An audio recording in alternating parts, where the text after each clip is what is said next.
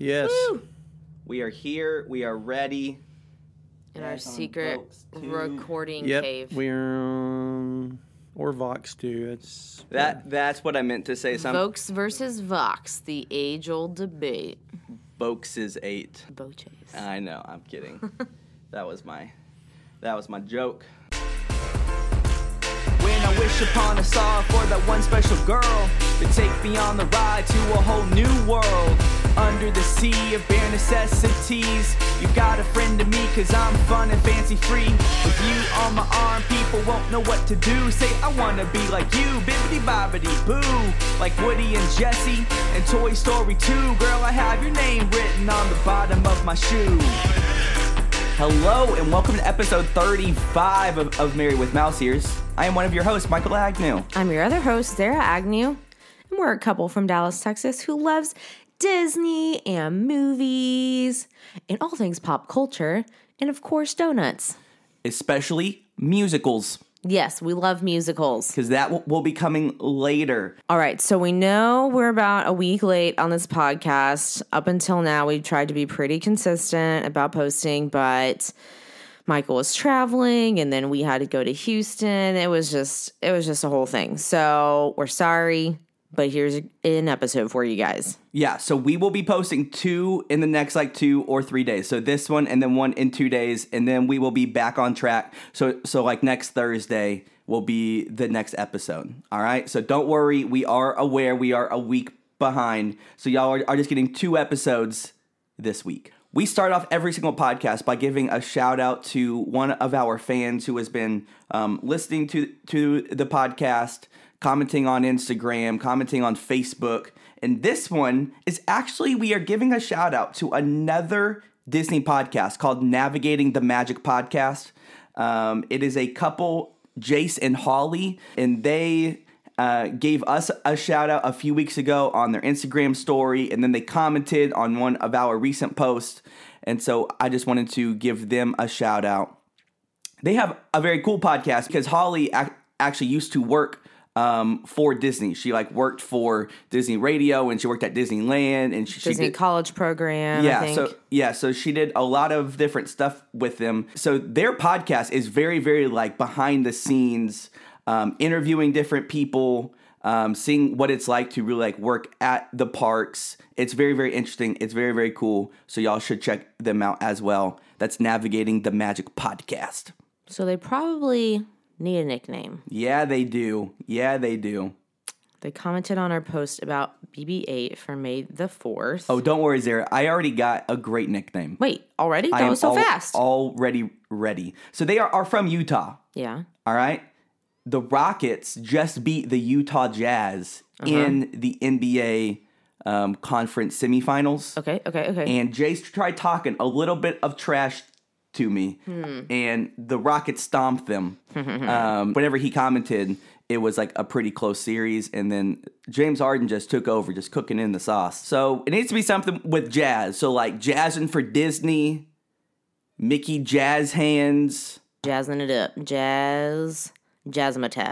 Jazzmatazz. I liked, what did you say?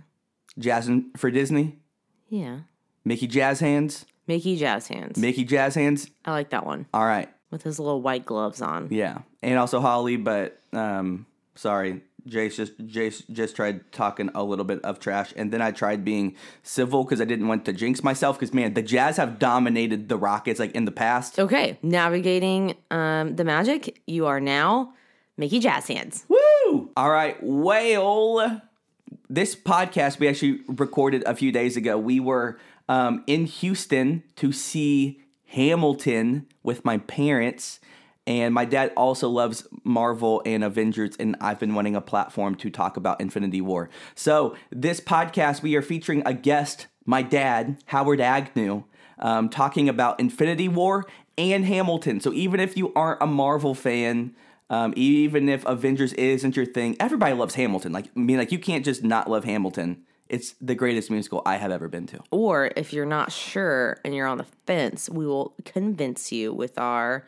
great hot takes on the musical. Exactly. All right, so here comes my dad. So we are in Houston because we came to see Hamilton. More on that later. And so I just thought there was nothing better than to get the original Papa Agnew of the Married with Mousers family to come and talk about Infinity War. Woo! Because of the Agnews, Marvel and Star Wars are two very critical parts to our lives. So shout out to my dad for instilling movies and entertainment into our souls from the very beginning. Hashtag family values. Exactly. And so I just thought that with Infinity War coming up, basically being the movie of the decade, that we should discuss Infinity War and all of our thoughts on that. So if you have not seen Infinity War yet, then skip like 10 minutes from now because we will be spoiling it. You can just actually check the show notes, and I normally put the specific moment that we move on to the next topic. So just check those show notes. Or press pause and go see the movie right now. Okay. And then 3 hours later, come back and listen. Yes, 3 hours later because it is a long movie. All right, so first things first, just setting the whole stage. This movie has been 10 years in the making, from the very first Iron Man with our boy, Tony Stark.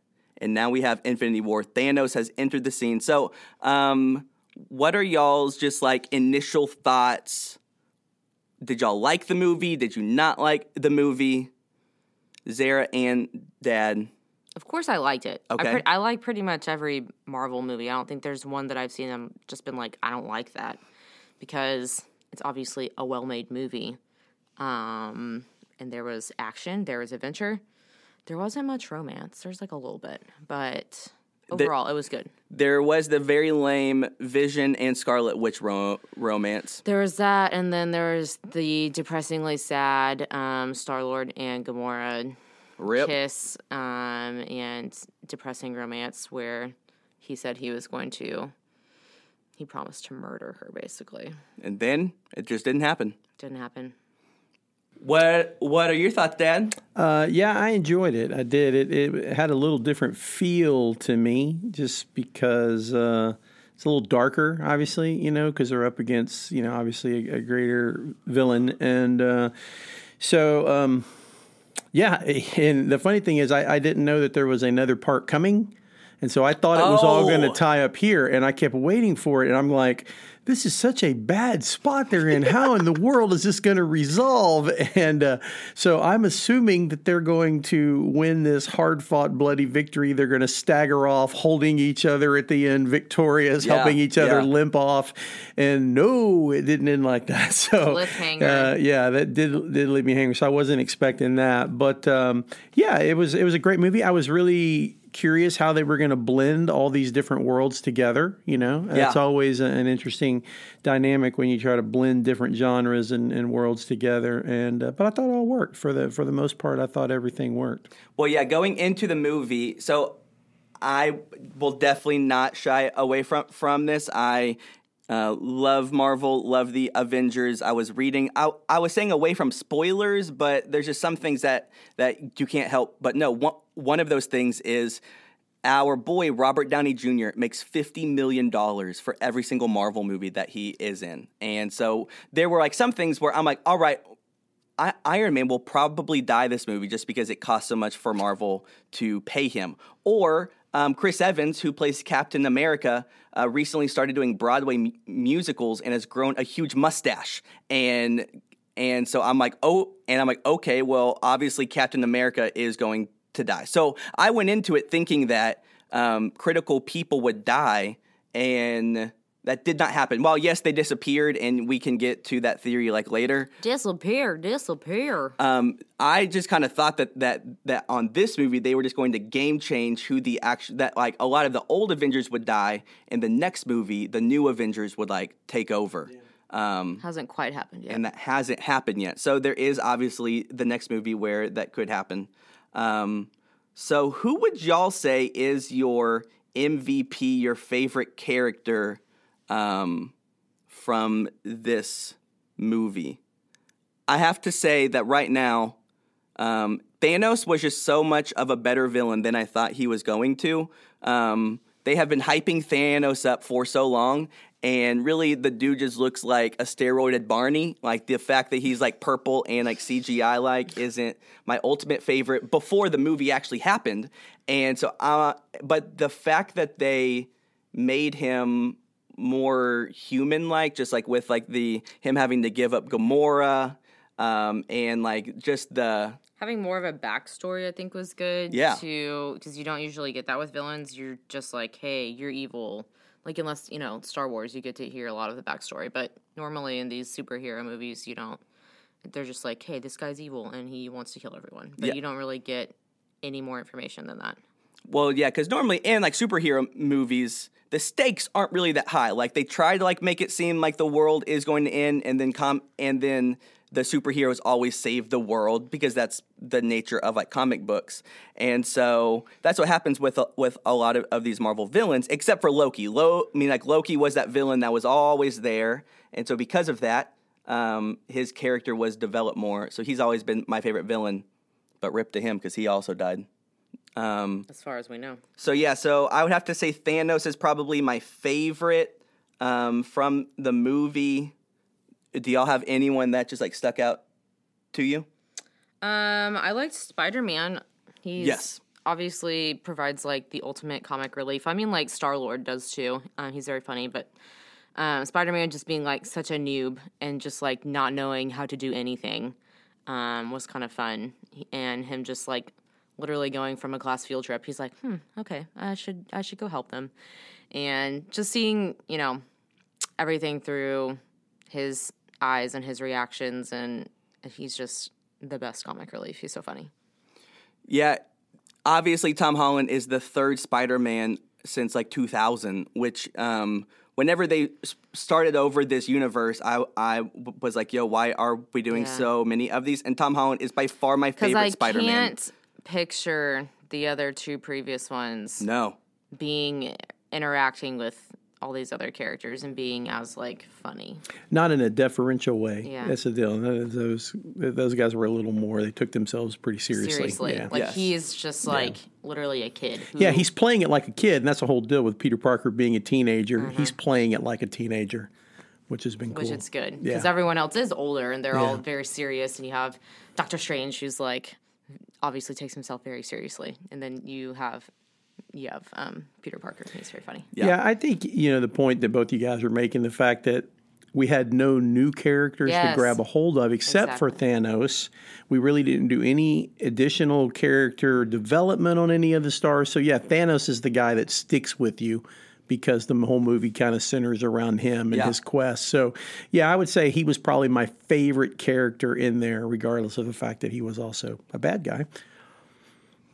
I definitely, Thanos for sure. Okay. So those are some of our favorite characters. Are there characters in the movie that just didn't do it for you that you would say are your LVP, your least valuable player? Mine, just right off the bat, Vision. I don't understand. I mean, you love hating on him. I understand that he has like the mind Infinity Stone implanted into his brain, but and so because of that, him and Scarlet Witch had to be critical characters to this movie. But I found no emotional depth with him. It's like they tried making this romance like this big thing. They hinted at it in previous ones. But I was like you. It's funny to hear you say that because you and I haven't talked about it beforehand. Yeah. But that's the part I think that got me the most is because there are parts in the previous movies where Vision looked like the most powerful guy of everybody. Yeah.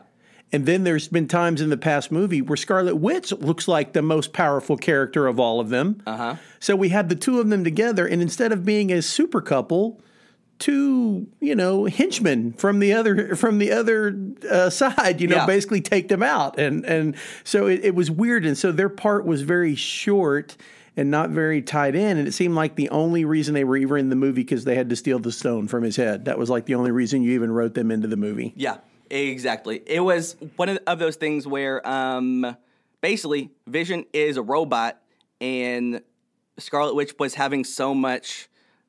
she was so torn on whether or not she should kill him or save him. And I'm like, to save the whole planet, just kill this dumb robot dude. And then Tony Stark can just build him back up one day. Like, it's not like Vision is like an actual like human being. Obviously, Tony Stark created him. He is Jarvis mutated. So all of her conundrums with that, I thought were dumb. Okay, interesting. If I had to pick, I would say like there's two kind of underutilized characters that I can think of, and the first would be Shuri. I just feel like we didn't get enough of her for how popular she was from coming out of Black Panther. Yeah. And at the end of this movie, we kind of don't know her fate. It didn't show her. It just showed like the Thanos guys breaking into her lab and everything, but it didn't really show what happened to her. And I would like to see more of her in the next movie. One of the things that I was wondering was how much of this movie was filmed before Black Panther, just because I don't believe that they made Black Panther thinking it was going to be such a huge cultural phenomenon that it was. So then once it became so popular and everyone is going into watching Infinity War wanting a lot of Black Panther, while that huge battle happened in Wakanda, the characters from Black Panther weren't really I mean, I think prominent. It's just hard to fit everyone into this movie. Like, there's no way.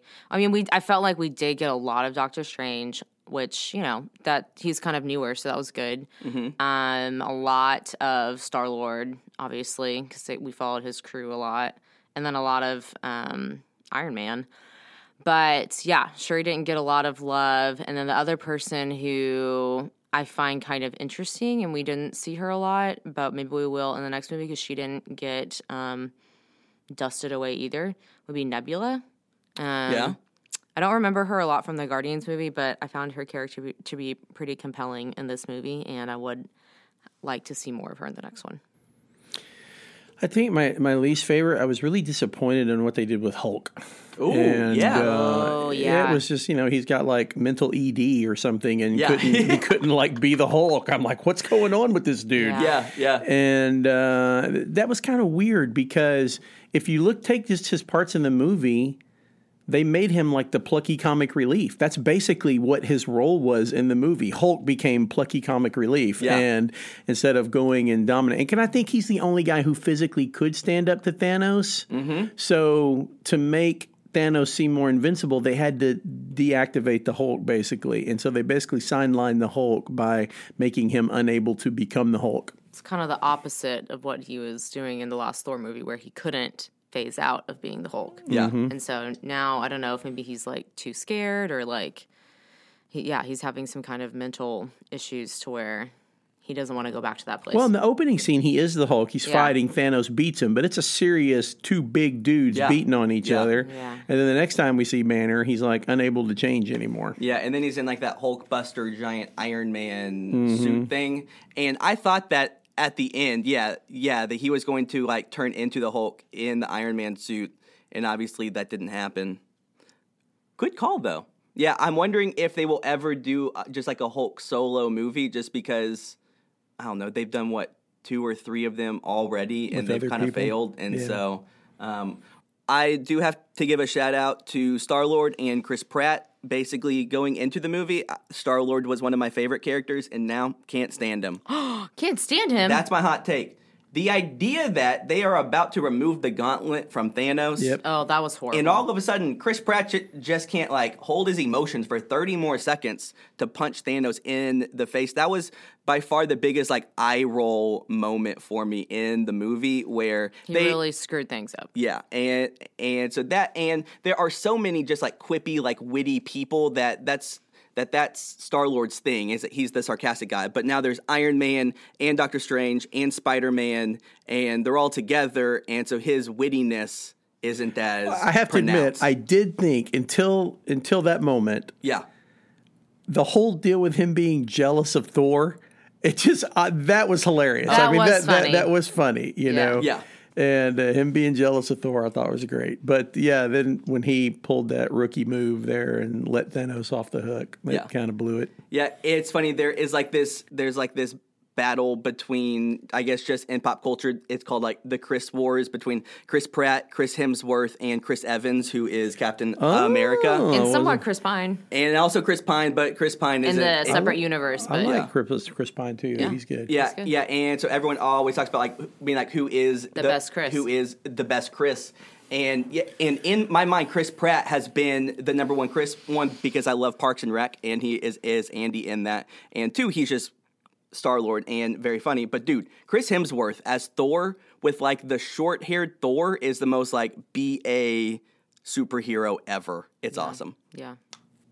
Would you agree, Dad? I'm hesitant to say this for public consumption, but I always tell Mom that if I had a man crush, it would be Chris Hemsworth. He seems like the perfect dude to me. Yes, exactly. I mean, with the cool accent and just being so good looking, I'm like, dang it, I can't believe that guy. The dude is a like legit movie star. Yeah. And he's awesome. All right, cool. So kind of on that topic, favorite moment of the movie. Mine would definitely have there were lots and lots of like good moments, but the Wakanda battle scene, whenever Thor just comes out of nowhere and he has that hammer that's like tied up with the Groot arm and he just destroys everybody. That was one of the most like open mouth, oh my gosh, jaw on the floor moments of any Marvel movie. Definitely. Are there any other moments from this movie that just like stick out to y'all? We definitely didn't discuss any of this. Yeah, we didn't discuss it beforehand. So just off the top of your head. I haven't seen it since opening night, so Yeah. I'm trying to remember. But I will tell you, when you're talking about just jaw dropping in a totally different way, when I started watching heroes start turning into ash and blowing off the screen, and I had no idea that was coming. Like I said, I was waiting for the victory. Yeah. And all of a sudden, dudes are disappearing. I'm like, oh my gosh. And I did think it was cool in the post-credit scene, I guess, when Fury has the pager and he sees Mulder, who I love that girl, or Kobe Mulder. So she blows away. And it's almost like a scene from Lost that you have planes that no longer have people in them and they're crashing into buildings. And I'm trying to get my head around it. And then all of a sudden you see Fury. He sees his hands start to disappear. So he pulls out his pager and starts going after it. Oh, so, man. yeah, I thought that was kind of a cool scene, too. Well, like you said, it's like Left Behind. Like, Yeah. That's what it felt like. I likened it to that, too, yeah. Yeah, I was expecting Kirk Cameron just to bust onto the scene. Oh my Or gosh. Nicolas Cage. Yeah, or Nick Cage. Is there a scene that pops in to your head? Yeah. Just going off of how much I like Spider-Man, his funny moment where he meets Doctor Strange for the first time, and he's like, yes. we're using fake names? He just had no idea. We're like, using our made-up names? He had no idea what to do. Spider-Man. He just had no idea. Yeah, other funny moment was whenever Gamora and Chris Pratt finally kiss, and then then they notice Drax just like standing there, and so they say, Drax, how long have you been there? An hour. And he just says, an hour. And then he was doing the whole like slow motion, like you can't see me right now, as he was trying to eat things, and they're all like, Drax, we can definitely see you right now. That was good. Drax's character, his just comic relief is one of my favorite things. Just all of the all of the Guardians characters, like Teenage Groot. I think that so funny. That scene, where he sacrifices his arm and like cuts it off, that's great. Rocket Raccoon is awesome. I love, so just, we kind of like mentioned this, but just how they split up the superheroes. So how there was like Thor and Rocket Raccoon. What did Thor always call Rabbit. him? He said he was a rabbit. Rabbit, yes. Come on, Rabbit. That's very funny. But like that, or just being able to see Iron Man and Doctor Strange and Spider-Man, and then they add like the Guardians to that on Titan, or on like Thanos' planet.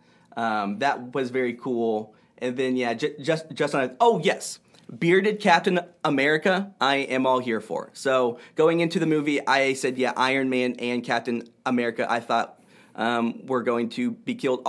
Also, I'm just kind of like finished with their character, that I don't know how much like character development they have. Well, I feel like they're just kind of ready to go to that next phase of life, which it will be sad. I said a little bit if Iron Man dies, because That's a sweet scene where he's with Pepper and she's like, I'm ready to have a baby. Yeah. Like, that'll be kind of sad. Yeah. Also, there's no way that a billionaire superhero is just jogging with his wife in the middle of a public park.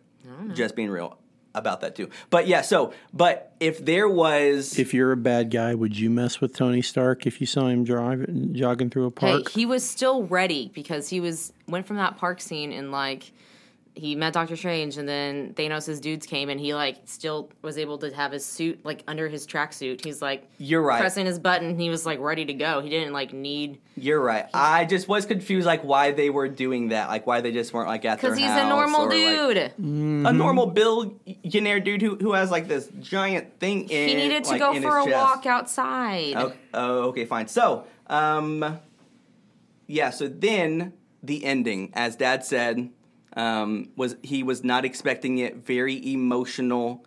Half of the Avengers superheroes end up just turning into ash. But it's the newer ones, like you said. Correct. They kind of leave. They do leave the old guard. Yeah, they're there, and so that leads us to believe they are going to be the ones, having to go on this adventure. So we get like a lot of the old people in the next. Yes, movie. That'll be their final write-off. They'll, yeah. It is interesting, because it feels weird, but obviously, when Doctor Strange said, I looked at 14 million plus endings and there's only one that'll work. Then he gave away the stone after saying, I would never, ever, ever, ever let the stone out of my possession. And then he ended up doing it. Yeah, so this must have been the one way that was going to allow them to defeat Thanos. So yeah, so I guess we will see what happens. There are a few different theories about where everybody is. So the theory that I don't hold on to right now, but that whenever I left the movie, I saw it with some friends and Nathan, my brother, who was on the podcast back in the Star Wars Last Jedi review. So the original conspiracy theorist, by the way. Yes, exactly. So I called Nathan, and I'm like, all right, dude, this is my theory. Since it was old Avengers versus new Avengers, that the movie would end and everyone who was living would die and everyone who disappeared would, like, live again, which I don't hold to as strongly with that. The other thing you said to me was that somehow they're like trapped in the Soul Stone. They're all still alive, but they're just trapped. And like once you either A, destroy the stone, or B, like get the stone back or something, you somehow can release them all. As a non-comic book fan, I haven't read comic books in years. Yeah. I had the Soul Stone was greatly underplayed. I don't know what it does. I understand some of the other stones by their very nature of their name and what they are. But the fact that it took a sacrifice to get the stone, and what does the stone do? What is the power of the stone? So all of that kind of threw me a little bit. So a theory that I have heard is there is the scene where after Thanos snaps his fingers, it's Thanos and like baby Gamora, and they're in that like afterlife type thing, and so they start talking, and then like next scene Thanos is by the lake in like retirement mode, just chilling.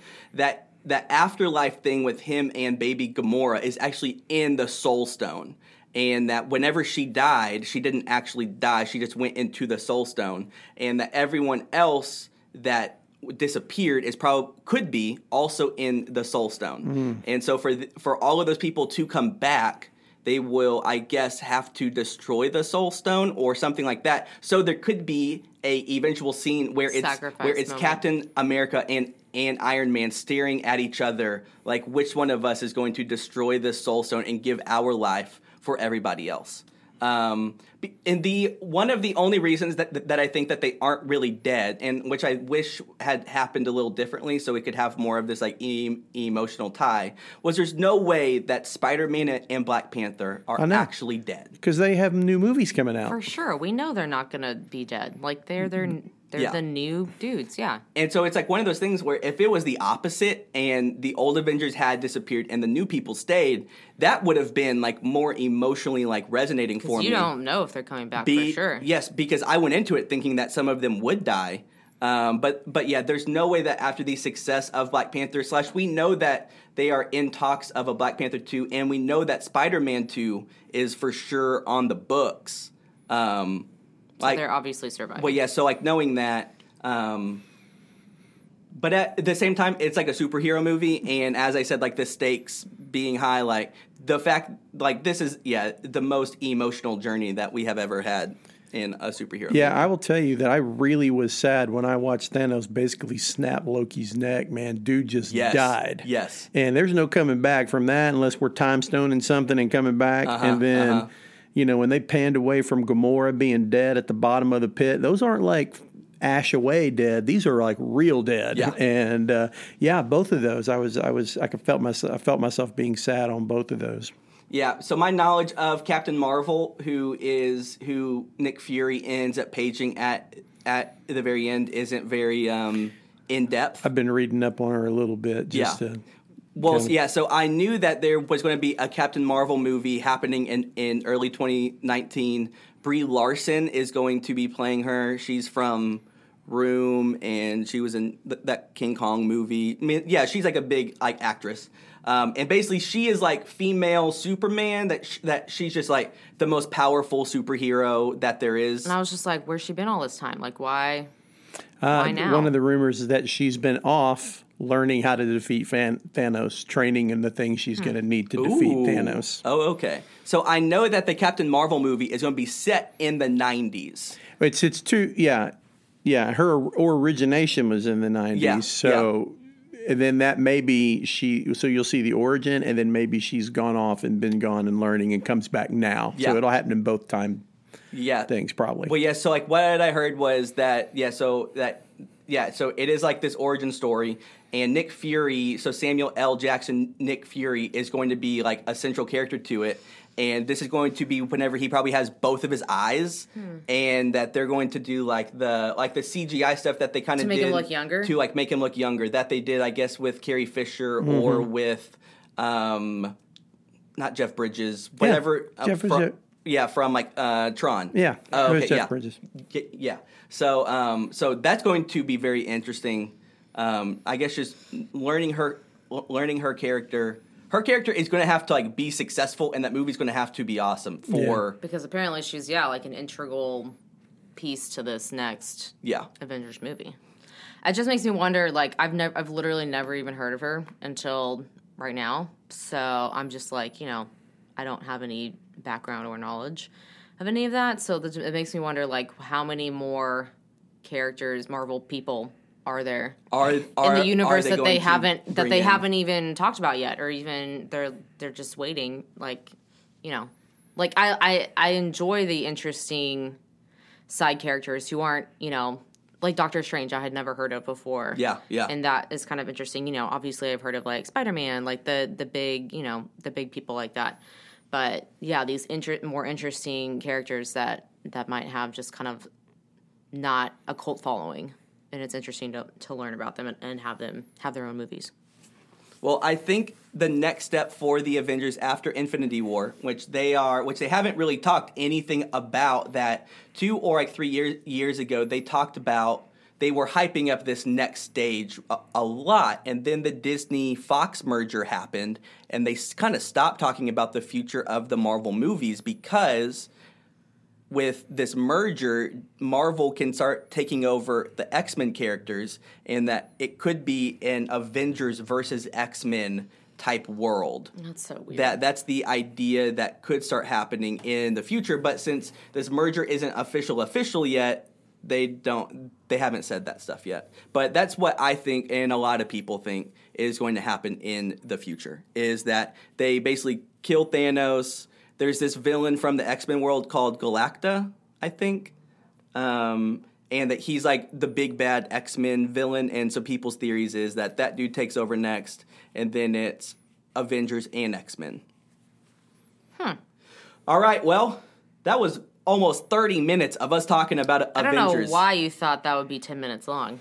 I was going to say something earlier. It felt like we were rolling way past 10 minutes. Well, I just knew that... I honestly, so whenever we were planning this podcast, Zara and my dad were like, all right, so what are we talking about? And I'm like, I just want a platform to talk about Infinity War, so this will be that platform. And we've covered a pretty nice long amount. For sure have. All right, so next we are going to, the real reason for this podcast is we were able to see Hamilton the musical in Houston last night. It was amazing. And my dad and Zara are the two biggest Hamilton fans that I know. So I listened to the Bill Simmons podcast, and Bill Simmons was the first person I ever met who was on the Hamilton hype train. So I got into Hamilton a lot just because I love Bill Simmons. And then I started listening to the soundtrack. And then a little bit later, it just took over the whole culture. And people far exceeded my like love for it. So both of y'all know almost every song. So yes, so let's just talk about the musical and what y'all thought. Well, let me tell you that the theater geeks are going to get mad at you for calling it a soundtrack. It's a cast recording. Oh, so Dad. I've been Put me on blast right now. I'm just letting you know that the geeks are going to call. They're going to get on you. All so right. just helping you out. A little truth for you. That's fair. That's why you are on this podcast, because you have all of the inside information. Michael's a noob. I am. So do you want us to just talk about the show or the whole project? What do you want to get into? Well, yeah. So obviously y'all are big fans. So yes. So you finally got to see it. Did it live up to your expectation? Like, what was it like? I'll just preface this with, I think Howard's a little more of a bigger fan than I am. He's literally wearing a shirt right now that says Mirandize, and that's a verb to cause a person to wake up every morning with Hamilton lyrics stuck in their head. That's fantastic. I do not have a Hamilton shirt, and he is almost finished with the Ron Chernow. Okay, he's making a face. Maybe not almost finished, but he's like 3/4 of a way done with the Hamilton biography, which I have not. I've read maybe like the first chapter. I haven't attempted to go hard into that. He also has the piano. Yes. The, what do you call it? Sheet music for Hamilton, which Because is awesome. My dad loves playing music. That's like his thing. And yeah, so he's been learning how to play Hamilton songs. And I think we got you like the book where it did? has, You yeah, did? it's like a Inside picture story, book of yeah. the making of the musical, and it has, you know, pictures from the musical alongside like the lyrics and just more like in-depth information about it. So I really love this musical. I won't say I was like an early adapter of it or anything. I think once it gained popularity, I'm just a person in general who likes musicals. Yes. And I enjoy listening to soundtracks, cast recordings. Even if I haven't seen the musical, I'll like whatever's hot and popular. Like I haven't seen Next to Normal, but I've listened to the recording, or just whatever's, you know, winning Tonys at that time. Because I can't go to New York whenever I feel like it. But we do enjoy seeing musicals when they come to Dallas. We saw Waitress, last month, and that was one that I loved the movie before that, but.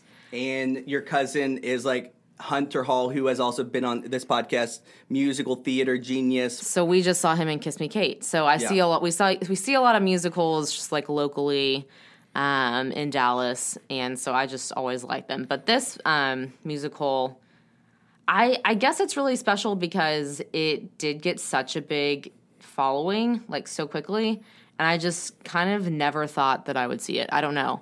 It was just so built up and so amazing that somehow it just never occurred to me that, it will tour eventually and I will get to see it. And I just never thought that day would come, but now it has come.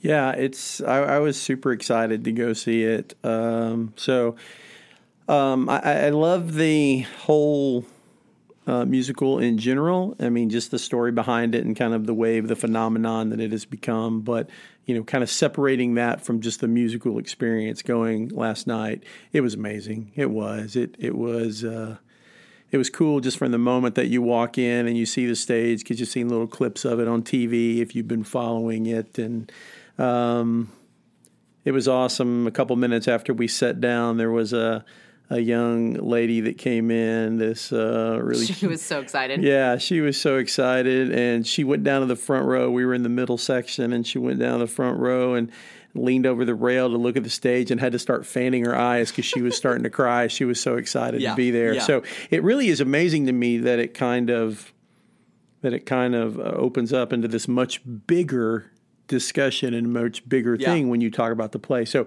just looking at the event last night, it was awesome. All the actors were great. They killed it. I had little small things that in my head I pictured things were going to be a certain way, and a character didn't look exactly like I thought they should have looked, to kind of stay with the original. So, all that kind of stuff. So, but it was amazing, and it was really neat. And Zara and I were talking about this last night, is that, we've listened to the cast recording 1,000 times. We know every song. We know every nuance of the way they sang it, the original cast. So, but it's still only an audio recording. Yeah. And so these are real actors playing these parts. And so in many ways, they were kind of putting their own spin on things. And like I'll tell you, as much as I love Daveed Diggs, and I've watched him, the way he plays Thomas Jefferson and and all those things, the guy that did it last night was so funny. I don't remember his name. Over the top. And very good. He was hilarious. He did this swagger pimp walk. I guess I can say that word. Yeah. The whole time it was. And his French voice as Lafayette was to the nth degree French. It was very funny. It was good, and it's funny because when we see Daveed Diggs play it, he's got kind of a snarky personality, but he wasn't as big and flamboyant, that I've seen. Of course, I've never seen the original thing. I've just seen little clips of it. Yeah. But it was really neat. So some of the characters I enjoyed even more live, in last night than I have on the recordings. I told Zara heading into it that the biggest thing for me was going to be the girls. I needed to see how Angelica and Eliza did it, if they were going to be able to bring it, because that's where the emotion comes from. And also obviously from Hamilton. And so I thought the girls carried it. I did think that Lin-Manuel, because he wrote it and he, authored it, that there were certain times when he really could bring this angst and kind of authenticity that I wasn't really sure if I was getting from the guy playing Hamilton in the touring cast, but he did a marvelous job. And so the whole thing was awesome. I loved being a part of it. It was packed to the gills at that place. It was just, I've never seen a bathroom line so long during intermission. Yeah. Well, in a men's room. For women, I obviously have. But so it was just a really neat event to be a part of. And it felt really special. Everyone was yelling, cheering after every song. Yes. You could just a lot feel of audience the response. Excitement. Yeah, everyone was so excited. There was definitely an energy to it that, I'm not I didn't necessarily grow up being a musical guy. I have become one because I'm married to you, and obviously our family, Jacob and Nathan both did more musical theater stuff. But this was the most dynamic, energizing musical I have ever seen. Just excitement-wise, and now, how everybody cheered. The whole place was just captivated the entire time. And not to mention what I thought was really responsive was the way people responded to one-liners and snarky lines and jokes. Yes. And I've heard them so much. It's like when you've heard a joke 100 times, you don't laugh at it as much as you heard it the first time, So I knew where all the snarky lines were. But obviously, there's people who have never seen it or listened to it, because when it happened, they laughed. Because it is really funny, and you forget how funny it is until maybe you see it live and they're playing out the joke. Yeah. Or they're doing a lot of dance movements, in the rap battle sequences, them getting up close on each other, or just funny little dance movements that they would do to kind of sell the joke. Those are really good moments. Yeah, I was really I love, just from the cast recording, I love the King of England. I love his songs and I love his stuff. It was so much better in person. Yes, that guy was killing it. It was so funny. It was a lot of fun. He milked every second he was on the stage, and he got to be on the stage longer than we thought he would, because he would come back to kind of make fun of the Adams administration. He stayed on stage a little longer to be with the cast, and then he also kind of made fun of the part where the guys are saying you're never going to be president now. You see the king just up in the corner dancing and just laughing at him. So funny. So many good moments with him. He was hilarious. Well, so this was great. So I have listened to the soundtrack. I've listened to the first 7 or 8 songs probably 20, 30 times. Listening never make all the way through. Maybe only, honestly, 2 or 3 times. But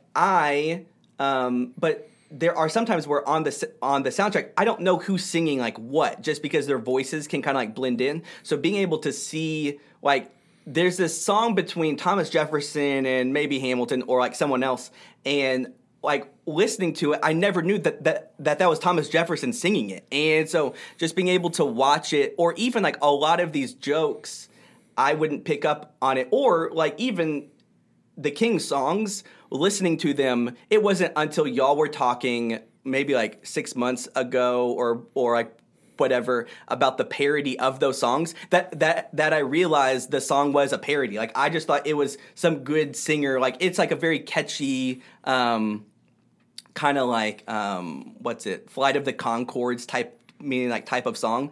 And then I realized, oh wait, the King's like making fun of everybody being like sarcastic or just being very sarcastic. Yeah. So just being able to watch it was awesome.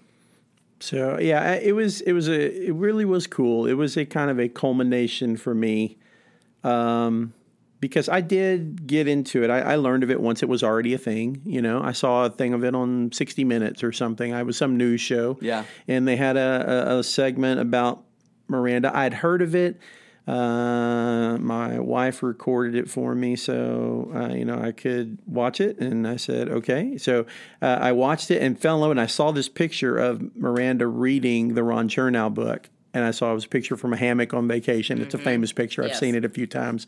So I ordered it, not knowing it was 750 pages. I just oh my gosh, yes. I just ordered it. It came in, and I was still in the middle of school, and it was difficult to read. Yeah, but I did read a good part of it, and so I became really impressed with it. And then I saw some other things with Miranda, and so it is an interesting thing to me.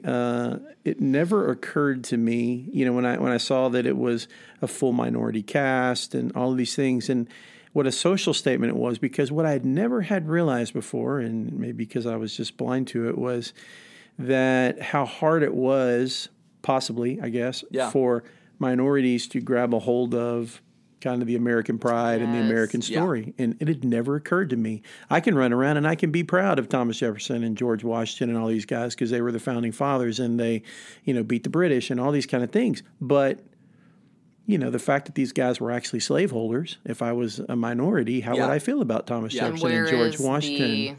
Asian American voice in that? Where's the Hispanic voice in that? Yeah, so it's all these things. And so it opened my eyes. And so that's the thing that I think, because I am a songwriter. I've written lots of songs in my day. But so the idea that I'm looking, not only is it a catchy soundtrack that I'm listening to now, I used your word, but not only is it catchy in that way, the fact that there's so many levels to it, that he's opening up American history to minorities, that Miranda, I read this same book, and it is a biography. He read the book and saw the love story between Hamilton and Eliza. Seriously, he saw the one-on-one, just the dichotomy of characters between Aaron Burr and Hamilton, and he saw it. He saw the story and said, that's a story that needs to be told, and I'm going to tell it in such a way that it's going to open it up to everyone. And I mean, I'm just, and I'm not a hip hop guy. You obviously have done some hip hop stuff. So I have a little, I know it's out there and I listen to a little bit, but when I'm listening to it as a songwriter, because there's so many genres he covers, he's got songs that make me cry every single time I hear it. He has songs that they're even in the rap battles, but everything is so smartly written and it's the perfect rhyme. And so every time I expose myself to any part of Hamilton, it blows me away of how completely amazing and genius it is. And so I've had this 2-year love affair with, all things Hamilton, and then to finally get to see that last night. When I say it was the culmination, it really was. It was kind of ended the journey for me, which was really cool. Well, yeah, so obviously, I love rap and spoken word stuff. By the way, if you are listening to this, so I'm the person who's rapping on like our intro song. A lot of people didn't know that. So, just a little shameless plug there. But yeah, so as someone who loves writing hip hop lyrics, oh man, I just laugh and giggle throughout the whole thing just for how smart and just how well he's able to just use words and like do so in, I mean, like he's like, if you were to see Lin-Manuel just on the street, you wouldn't be like, oh, that's like a hip hop dude. But the fact that he can create songs for Moana, yes, and he can create songs for Hamilton, yes, and it's just two very different like genre art forms, but man, yeah, like both are great. But yeah, like me and Zara before the show, like I asked her how, like, does she think it's going to be like Les Mis where there is no dialogue, or are the songs going to be everything? I wasn't sure, and I have like 5 songs in. I look over to Michael. I'm like, there's no dialogue. It's literally just the songs. It's literally just the song. So how he was able to tell the entire story just from the songs, and that there was no need for any other just like spoken, I guess like monologue, like dialogue stuff. But even the parts where there is some spoken, like I'm thinking back to where George Washington, you know, he's singing his goodbye song and he's saying the last like letter he writes to the public, I guess. And so that normally would be like a spoken part, but the way he puts it to music, did you notice they're both awesome. doing it? So they're both saying Hamilton is speaking it Yeah. as if he's writing it and reading it, while George Washington is singing it on top of it. It's very I love good. that part. Yeah, very that was good. amazing. So even though it's something that you would normally hear just spoken aloud, the way he put it to the music just continued like the theme through the whole show. And I was going to tell you the other part that really got me was the story of, and that whole idea with Eliza and Hamilton, the whole idea of satisfied. Mm-hmm. Are we satisfied? I think all of us feel that. You know, we get to a certain age and we're looking at ourselves and, am I where I wanted to be? Have I done the things I wanted to do? That's a universal thing that we all struggle with and deal with at some point. And that's the part that just kept coming out in the play, the fact that he was never satisfied and it drove him to try to accomplish more and more things. I mean, the guy had so much. And so those are like the 3 elements of the show: the love story, the rivalry with Burr, and just the whole man chasing this inner sense of satisfaction and completeness. And he just never could find it. Yeah. Powerful. So inspiring, so good. Yeah, I just, as someone who has a lot of dreams, and like I've like mentioned this before, but anytime that I see like a movie or a play about someone who like uses their time and like wants to achieve the biggest impact in the world that like mean like that they can, so inspired, so challenged, and so that came across just a ton about how much he wanted to make his mark on the world. Yes. Yeah. And so he was in the room where it happened. Yes, he was. All right, so if you are a Hamilton fan, it is in Houston right now. It's coming to Dallas in 2019. It is touring. We highly recommend it. You can actually download the Hamilton app, and every day, I think, you can enter a lottery to win tickets for only $10. We just found out about a this. piece for 2 people. So even though we just saw it, we have all downloaded this app. Would we see it again? Heck yeah, we would see it again. Heck yes. It was so good. I highly recommend it. All right, Pops. Well, thank you so much for sitting down with us and dropping some Marvel knowledge and your deep Hamilton musical knowledge. Thanks for having me. Love doing it. Wait, should we give you a 60-second soapbox to talk about Disney music songs? So you listened to our top 10 Disney song list, and you had some very, very strong opinions. Without tearing both of us down too much, what are your thoughts on just Disney music and what deserves to possibly be in the top 10? I am saying that we are making, probably in like 2-3 weeks, a top 11 through 20. Yeah. So to fully cover. But yeah, this. like what would you pick instead? I just want to hear. I don't know. I think I don't know, because one thing y'all did when y'all were putting the parameters in place, Michael was kind of hitting a lot of different things, so it was kind of it was kind of hard to have songs that would do all of those things, because you obviously chose songs that were very personal to you. This is my personal list. Yeah, it was your personal list. And so you weren't judging it like in the grand world, if I was a musical judge and, no, because we already have those classic soundtracks out there. Best Disney compilations. We that have already those. exists. I know. So, for I did I did make fun that Zero to Hero was your number one song. But I good understand. You got to dance to it and you got to learn it. No, I do listen to Disney music a lot. And so I'm like you. I have all the top lists. And Dad had a hot take about what was the best Disney soundtrack. Wait, he did? What did he say? You texted me this. I texted you that you said that Lion King, without a doubt, was the top soundtrack of all time, and I feel good about that. I have always said that, and I have always held that opinion ever since it came out. I mean, because it was amazing. There was like 5 or 6 great songs on that, and I don't have 5 or 6 great songs from all these different things, but as much as I feel like I'm about to get my man card revoked, I have to say that Frozen there's at least 4 or 5 great songs from Frozen. And Which is why you went and chose Let It Go, number 10. And so that's the deal. When you look at the phenomenon that Let It Go became, so each movie has to have one, so what's the king song? So obviously it was Let It Go from Frozen. So you compare that to Lion King. Now, my favorite song from Lion King is actually Be Prepared. I just think that song is genius. I love that song. Ooh. But Circle of Life is the breadwinner for that thing. Yeah. Yes. So now we're comparing Circle of Life to Let It Go. And I can't honestly say that Let It Go is not a better song than Circle of Life. I love Circle of Life, but so then you start going down the list and you can start comparing the other ones. And I will tell you that in the theater, Do You Want to Build a Snowman almost made me cry. Aww. And I'm like, no song from Lion King did that to me. Now, I know it wasn't meant to. It wasn't meant to be that kind. None of them were meant to do that. So it's really, so then I start looking at, some of the songs from Frozen. That's what I'm saying. So I agreed with you that Lion King, I've always said, has been the gold standard of soundtracks, but I just sent you a message that said, dude, we got to consider that Frozen may have actually. I am very interested in like 5 or 10 years once the Frozen hype has like died down, because a lot of people have now kind of turned on Frozen just because it became such a big thing, and it just like became like. Would you say it's the Hamilton of the Disney world?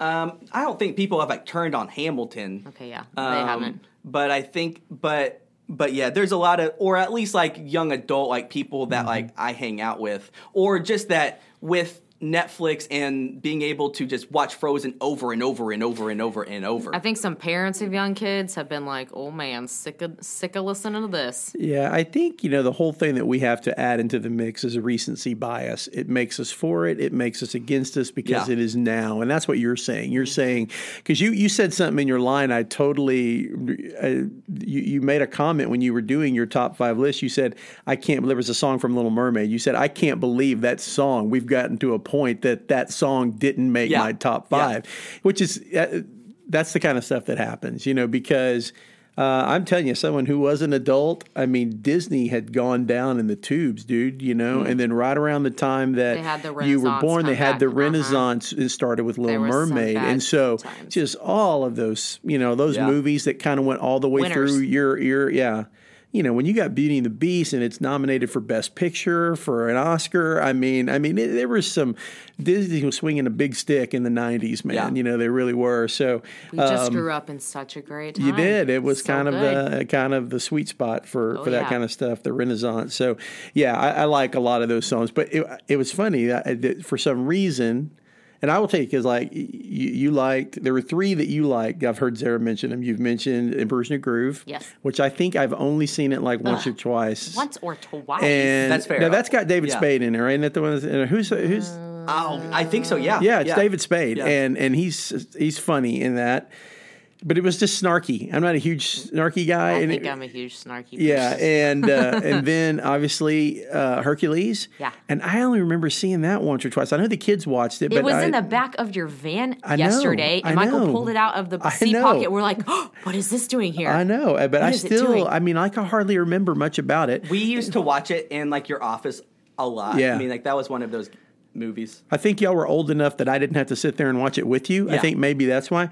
And I will tell you that it was funny. I thought about this the other day that, Hercules, like you mentioned, Hercules and Hunchback of Notre Dame. That was another one y'all mentioned. And I will tell you that I didn't really like Hunchback of Notre Dame all that much when it first came out, but I have lately, on one of my collections, fallen in love with the song Out There. Yeah, and I think it's one of the greatest songs in the Disney catalog, dude. And just the way they play off each other and the way it builds, and what about Pocahontas? You know, it's funny you mentioned Pocahontas the other day. Colors of the Wind. It was funny when that first came out. That song kind of drew me in. It was a pretty big deal. And then it was a little ridiculous, the Blue Corn Moon and, you know, all of these things, you know, and so it had these weird things in it. And because of the collections that I listened to, Just Around the River Bend is actually the song I know better from that movie. And so when you picked Colors of the Wind, I was like, oh, yeah. And then I started thinking, is that even the best song from that movie? I was kind of thinking of those two songs together, trying to figure out which one I liked better. I just know Just Around the River Bend better because it's on my collection that I listen to the most. Yeah. It's very personal, people. I know. Music's a personal thing. I have to say, I think I've only seen Hunchback of Notre Dame once or twice. Like, I have not seen it since before high school. You guys have some homework to do, obviously. Yes, it sounds like we do. Some movies to watch. Yeah, that is the number one Disney movie that I just hardly know anything about, for sure.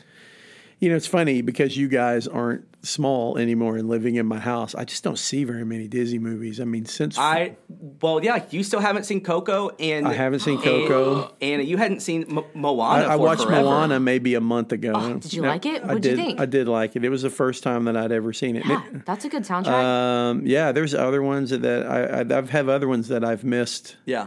Too, and some that I only have seen a couple of times. So, yeah, I would be more willing to watch things like that. Charlene really But you have an almost 2-year-old granddaughter. I know, and so I am getting excited about that because I know that there will be another Disney phase that will be coming. Yes, where she will just come over and watch the classic Disney movies. Good news, Coco is now on Netflix. Is it really? Oh, yes. Nice. I will be watching. We can watch it soon. I will be watching it soon then.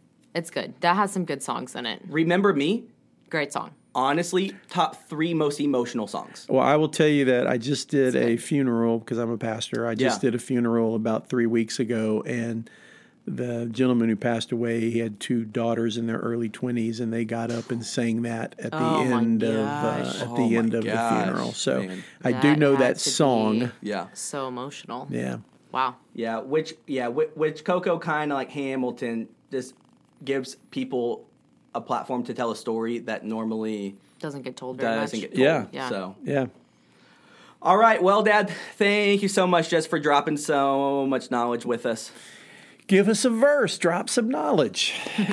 Exactly. That's from Hamilton. Yep. All right. Peace. Bye.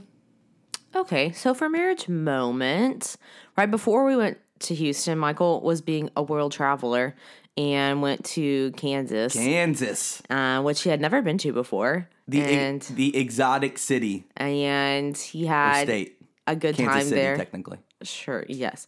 He was at a youth pastor conference. I was. And he experienced a tornado watch. Oh my gosh, it was the most glorious thing. So first off, I know that the conference is in Kansas. We are flying into Kansas City. I have never been to Kansas before. So I get off of the plane, we exit security, and I scream with my hands up, "Kansas, we're here!" And then there was the security guard lady. She's like, "It's Missouri, not Kansas." And I'm like, "Oh, this is awkward," because so obviously I like knew this like growing up in school, but Kansas City is right in the middle of the Missouri and Kansas state line. You're telling me you were actually in Missouri this whole time? So we had to fly into Missouri and then we drove to Kansas. Oh, that's so confusing. Into like Leawood or whatever. Oh, weird. So that was my first guffaw. Also, That's the awkward. MCI, I mean, like the Kansas City airport, the weirdest airport I've ever been to. It looked like I stepped back in time into like 1985. It was just like very. So it needs an update. Yes, each terminal has its own security entrance. So instead of like one giant big security line, there's like a few different ones, which is convenient, but it's also just weirdly laid out. I don't know. It was weird. Sorry. So then we go as we are driving to the hotel in Kansas, one of my coworkers, Melissa, goes, I have never been to Kansas. All I can think of are tornadoes. And then I tried to be smart and say, well, Oklahoma actually has more tornadoes than Kansas. I don't think that we need to worry. No lie, 24 hours later, we are in the hotel. I'm watching the Rockets game, like in the lobby. There's like 20 other like youth pastors being like from this conference there. And it just starts pouring rain, and all of the hotel staff tell us to go down to the basement for a tornado watch, like warning. And I'm like, nope, sorry, I want to watch the Rockets game. So I'm literally in the lobby all by myself. All right. Then, did you hear any sirens? No. Okay. No. But then the cable goes out. So then the Rockets game goes out. But I'm still being stubborn because I want to watch this Rockets Jazz game. You're so crazy. Shout out to Jace. This was actually the game that the Jazz beat us in. Oh, no. Yeah. Anyway, so then I pull it up on my phone and I start watching it. But then the two front desk people who are Kansas natives go, all right, well, we're going to leave our post and go down to the hotel basement if you want to also join us. And I'm like, all right, if the natives are going, then I will also go. I love that this hotel had a basement. Like in Texas, basements are not a thing. Well, by basement, it was really like... just like downstairs? It was like a parking garage. Oh, creepy. Yeah. But they just kept calling it the basement. Sure, seems safer. So then I'm watching the Rockets game on my phone, and my Apple Watch beeps and notifies me that my heart rate has been going over 120 for 10 straight minutes. And it basically asked, it was concerned about my health and my well-being. That's nice of that robot to think of you. And it was really funny. And I didn't know if it was because of the tornado death experience I was having, or the Rockets were losing to the Jazz I was freaking out. It's a close call. Could be either one. We don't know. Exactly. So that was my marriage moment, or my moment during that week. I was not there. Did you do anything fun while I was gone? Well, not really.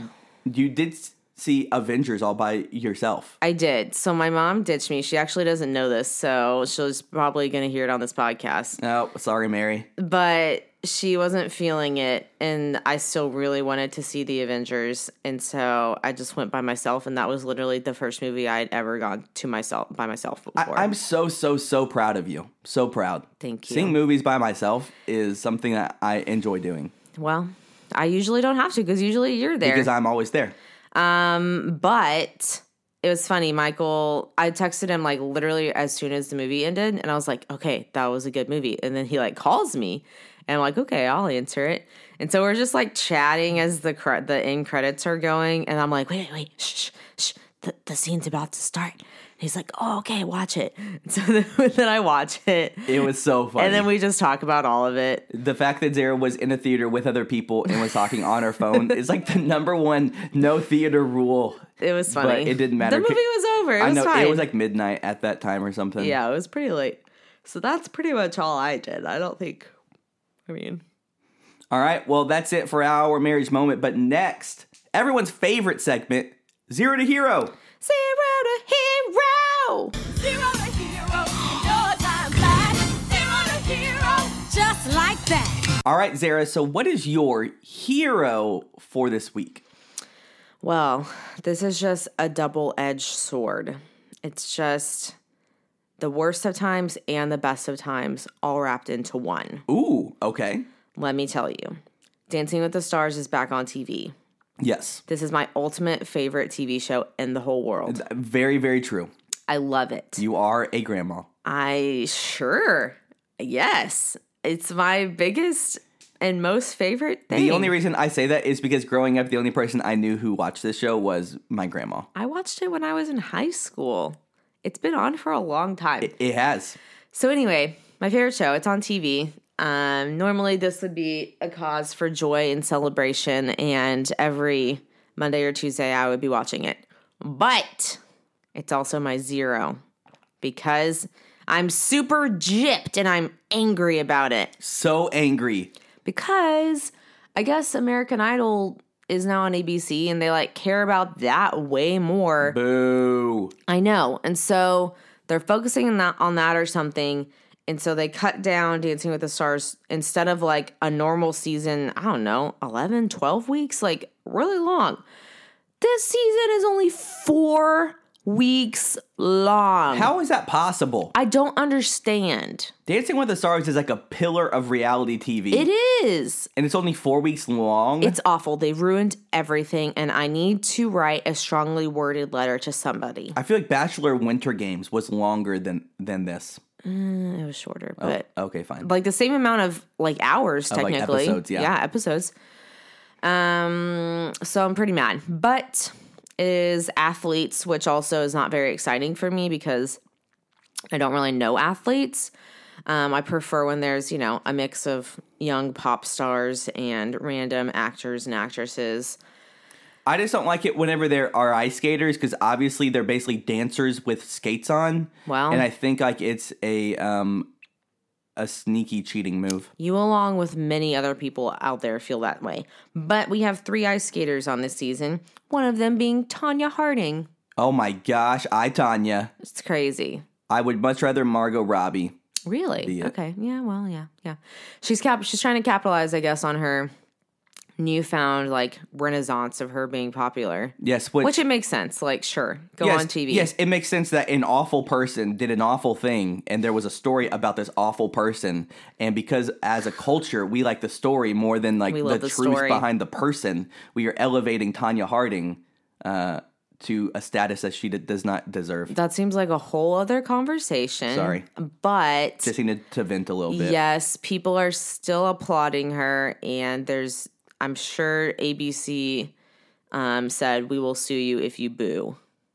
Whoa. Just kidding. I have no idea. Do you think that ABC is like a mob boss? I don't know. They're out here breaking kneecaps? Usually there's a lot of booing, and so far there has been no booing. Oh, wait. There's been booing? Oh, yeah. On Dancing with the Stars? Yeah. When people, usually it's like. I thought the only negative person was that dude with the gray hair. Lynn. Well, yeah, usually he gives like a bad score and then the audience usually boos him. Okay. But, I mean, people seem to really be supporting Tanya Harding. I don't know. Very interesting. So there's also...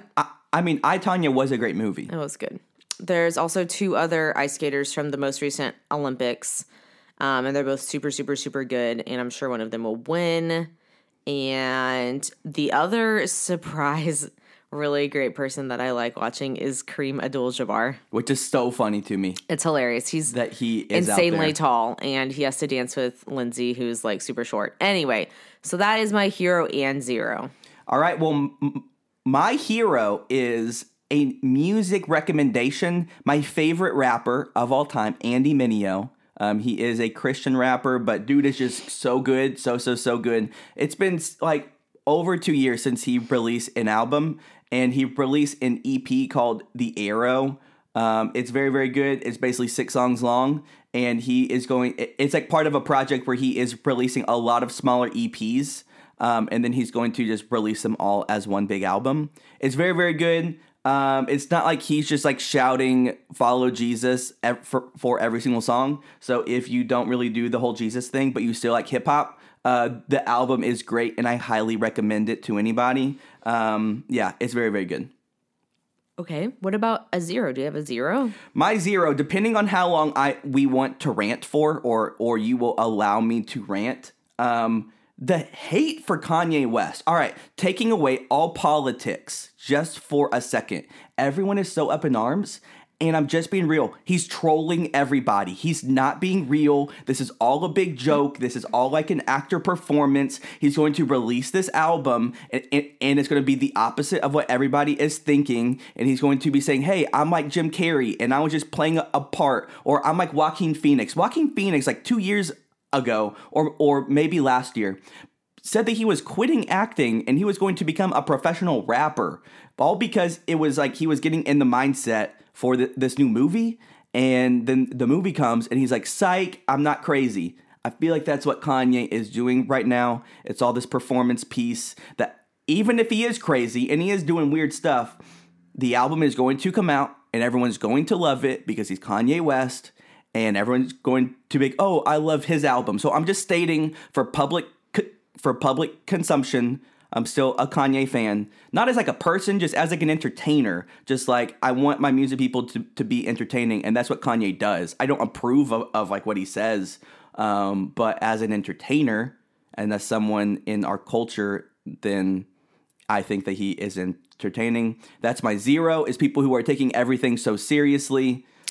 By people and by everyone, do you mean just people on Twitter?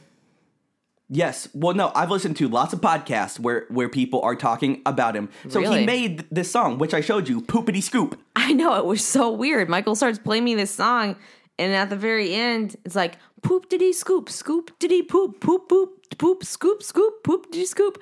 I'm like, what the crap? It was the funniest thing. Kanye, hasn't dropped a song in over a year. It was so weird. He just releases this single, and there's a 1.5 minute long build up to his rap verse. And so you are listening for a 1.5 minutes, getting hyped for him to just drop some bars. And then he just goes, poopity scoop, poop, scoop, scoop. Poopity scoop. And dude, I just died laughing. And there's so many people who are like offended that he would do that.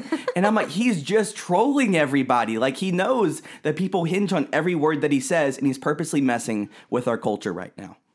So you don't think he's messed up in the head? No, I think that he is, but I think that, but not to the extreme that he's like personifying.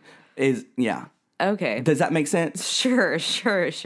I don't have many views on Kanye West, but I'm sure most people listening to this podcast don't. No, probably not. All right, well, that's it. You got 2 music recommendation rants from Michael Agnew. And a TV show rant from me. And a TV show rant. Yeah, hopefully you like my dad's hot takes on Hamilton and on Infinity War. We will be releasing another episode in like 2 days, so get ready. Get hype. All right, peace. Bye. Like Tarzan and Jane, girl, you'll be in my heart. I will fight Jafar with all the Robin Hood starts. Beat the crook, Captain Hook, and any evil that embarks. If Fady starts to leave his mark, I'll send him to a pit so dark you can't see light. Oh, come here, my Snow White, to have a princess for a wife. Yeah, that'd be alright. Chilling up in the castle all day and night. Girl, you're in the middle of my circle of life.